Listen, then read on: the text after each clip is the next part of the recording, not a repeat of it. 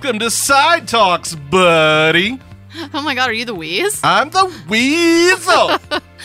Oh, I've seen Pauly Shore live at the Stardome. I'm pretty sure you've told that story, at least to me, if not on the podcast. In Hoover on Data Drive. If not, well, if I have told it before, people need to hear it again. Sure. Need to hear it again. I'm Rachel Morgan.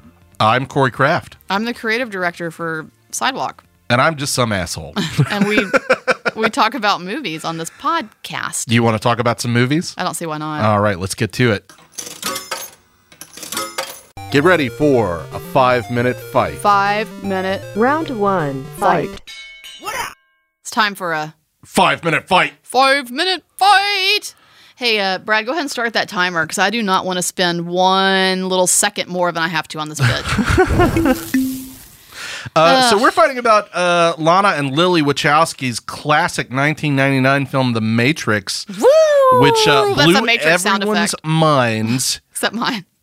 Except for Rachel's, in 1999 when it was released, changed blockbuster filmmaking forever, spawned two not terribly well-liked sequels, and an upcoming fourth film to be released this Christmas. The Matrix has quite the cultural legacy behind it, and I happen to think it still holds up. It's a great movie. You don't. You disagree. Why on earth do you not like The Matrix? You know what? Corey, I know I'm going to lose this one. I know I'm going to lose it. Well, with that attitude. I know, with this attitude and everything.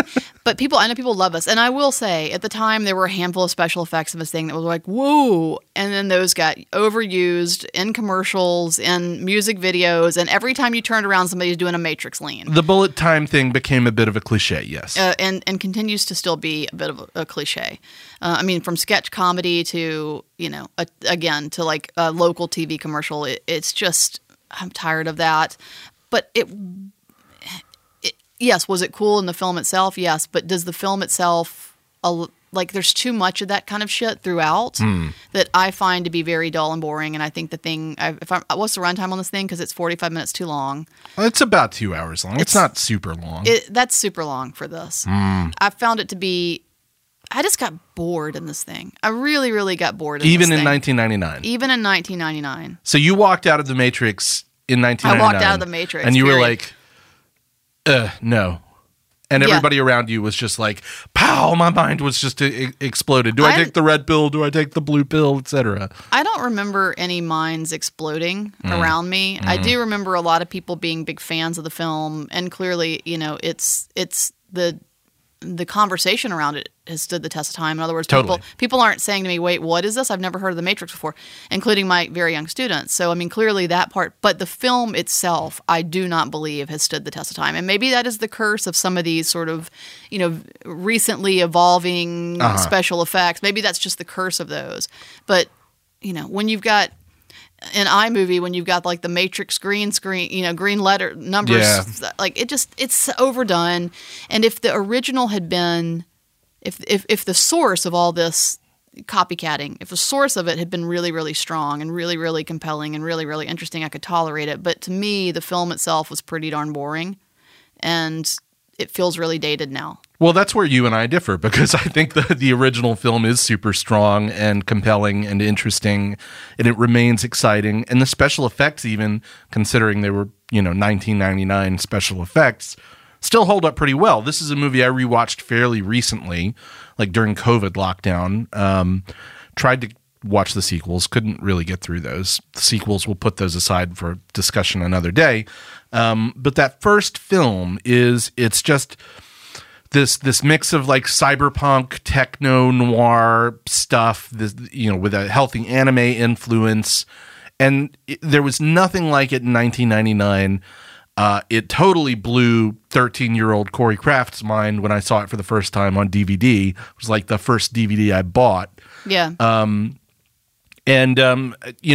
watched it last year with my arms kind of folded, like, is this going to hold up? And I was surprised to find out it held up brilliantly well. I think the world building, of the Matrix and the world outside the Matrix that this film does is still super effective. The performance are archetypal and really effective for what the film needs. I just, I still love everything about it. And I love the Wachowskis for continuing to take big swings and push the cinematic art form forward, even if sometimes, as with the Matrix sequels, those swings are, they kind of are big misses. They're not altogether successful. I imagine your favorite Wachowski movie is still Bound. Yes. Yeah, that's I think that's part of it. The Matrix to me doesn't have a ton of sense of humor about itself. There's some, but there's a little not bit. much. It's not. It really doesn't. It takes itself a little bit seriously, and when you're looking at those sunglasses and that trench coat and those aesthetics and trying to be serious around that, I can't stomach it. You kind of hit and yes, I love Bound. You kind of hit the nail on the head though when you were like, you enjoy being in this world. Yes. You like the world building here. I think it's very ugly. I think it's unpleasant to be in. And again, if I could take it with some sense of humor, maybe I could tolerate it a little more, but I find it to be really unappealing.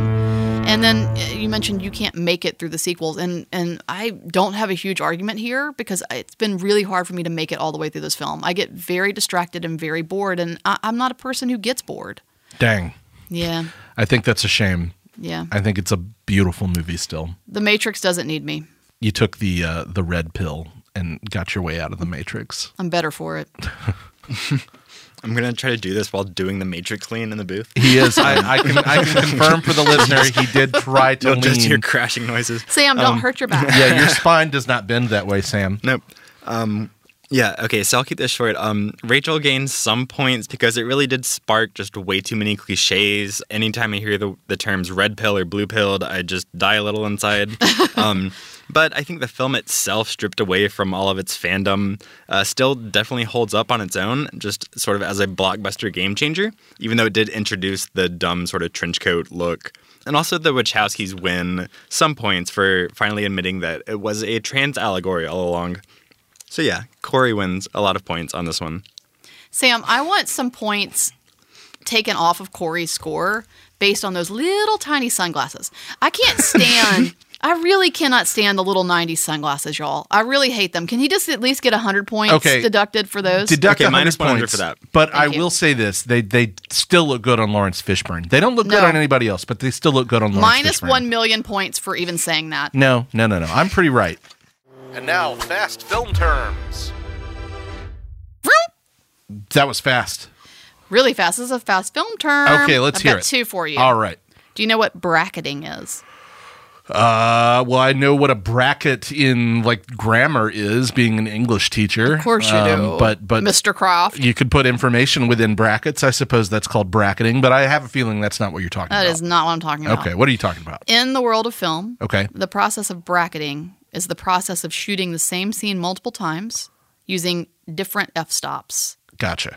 Or really the way you could say it is process of shooting the same scene multiple times using f-stops resulting in different exposures. Gotcha. And as you know from a previous fast film term and also just from general knowledge, an aperture, an f-stop is, of course, how you measure aperture. Yes. So it relates to exposure as you hear in this definition. And that is what bracketing is. Okay, what would be the purpose of doing that? To just see aesthetically the difference with different f-stops. So just kind of get a feel for, how does this work? How does that work? What do I want to go with? I see. Okay, that makes sense. That would be, I would imagine, the main reason why you would bracket. And then here's the next one. And you should know this one because you yourself are a critic, have written many film reviews. Yes. And so what is a capsule review, Corey? Well, a capsule review is a just sort of short form or smaller, about 100 words review that you turn around pretty quickly on something. I used to write capsule reviews for DVD and Blu-ray releases for the Tuscaloosa News. Yeah. So it's an incredibly short movie review. Yeah. A short snippet of a review that you find on Twitter would actually fall into this category as well. So it could be really, really hyper short. Yeah, that's what we're seeing a lot of those with the big fall film festivals in Toronto and in Telluride and in Venice. A lot of capsule reviews coming out of those. I'm frantically refreshing my Twitter feed to see the news on Dune and Spencer and any number of the other big releases I can't wait to see this fall, like a nerd. Yeah, well, guess what, nerd? That was a fast preview. That was a fast film term. And it was so fast.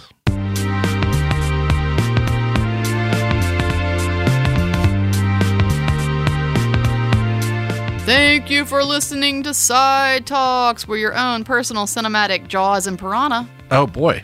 Well, I don't want to give anything away, but I really like the movie Jaws, so I'd like to be Jaws. I'll take the Piranha. Okay. I'll take the Piranha. They're small and scrappy. And they're fierce as fuck. Yeah. Whereas that big shark, big old Jaws, is a big old target. Yeah. I mean, he literally exploded at the end of the film. Spoiler alert.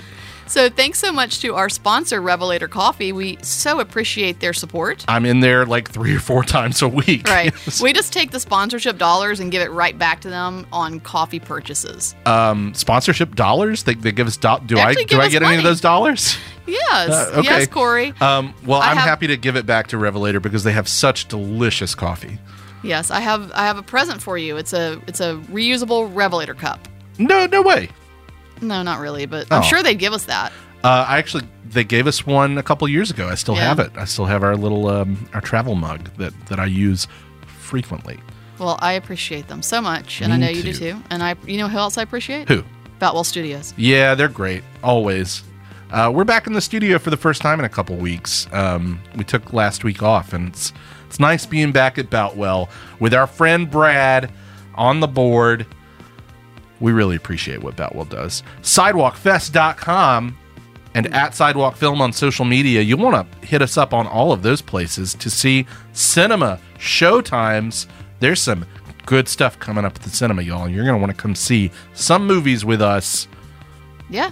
And we have got the good popcorn, so see you soon. Ooh, yeah. Well, thanks for listening. Boutwell Studios Podcast Division. Your words, our expertise.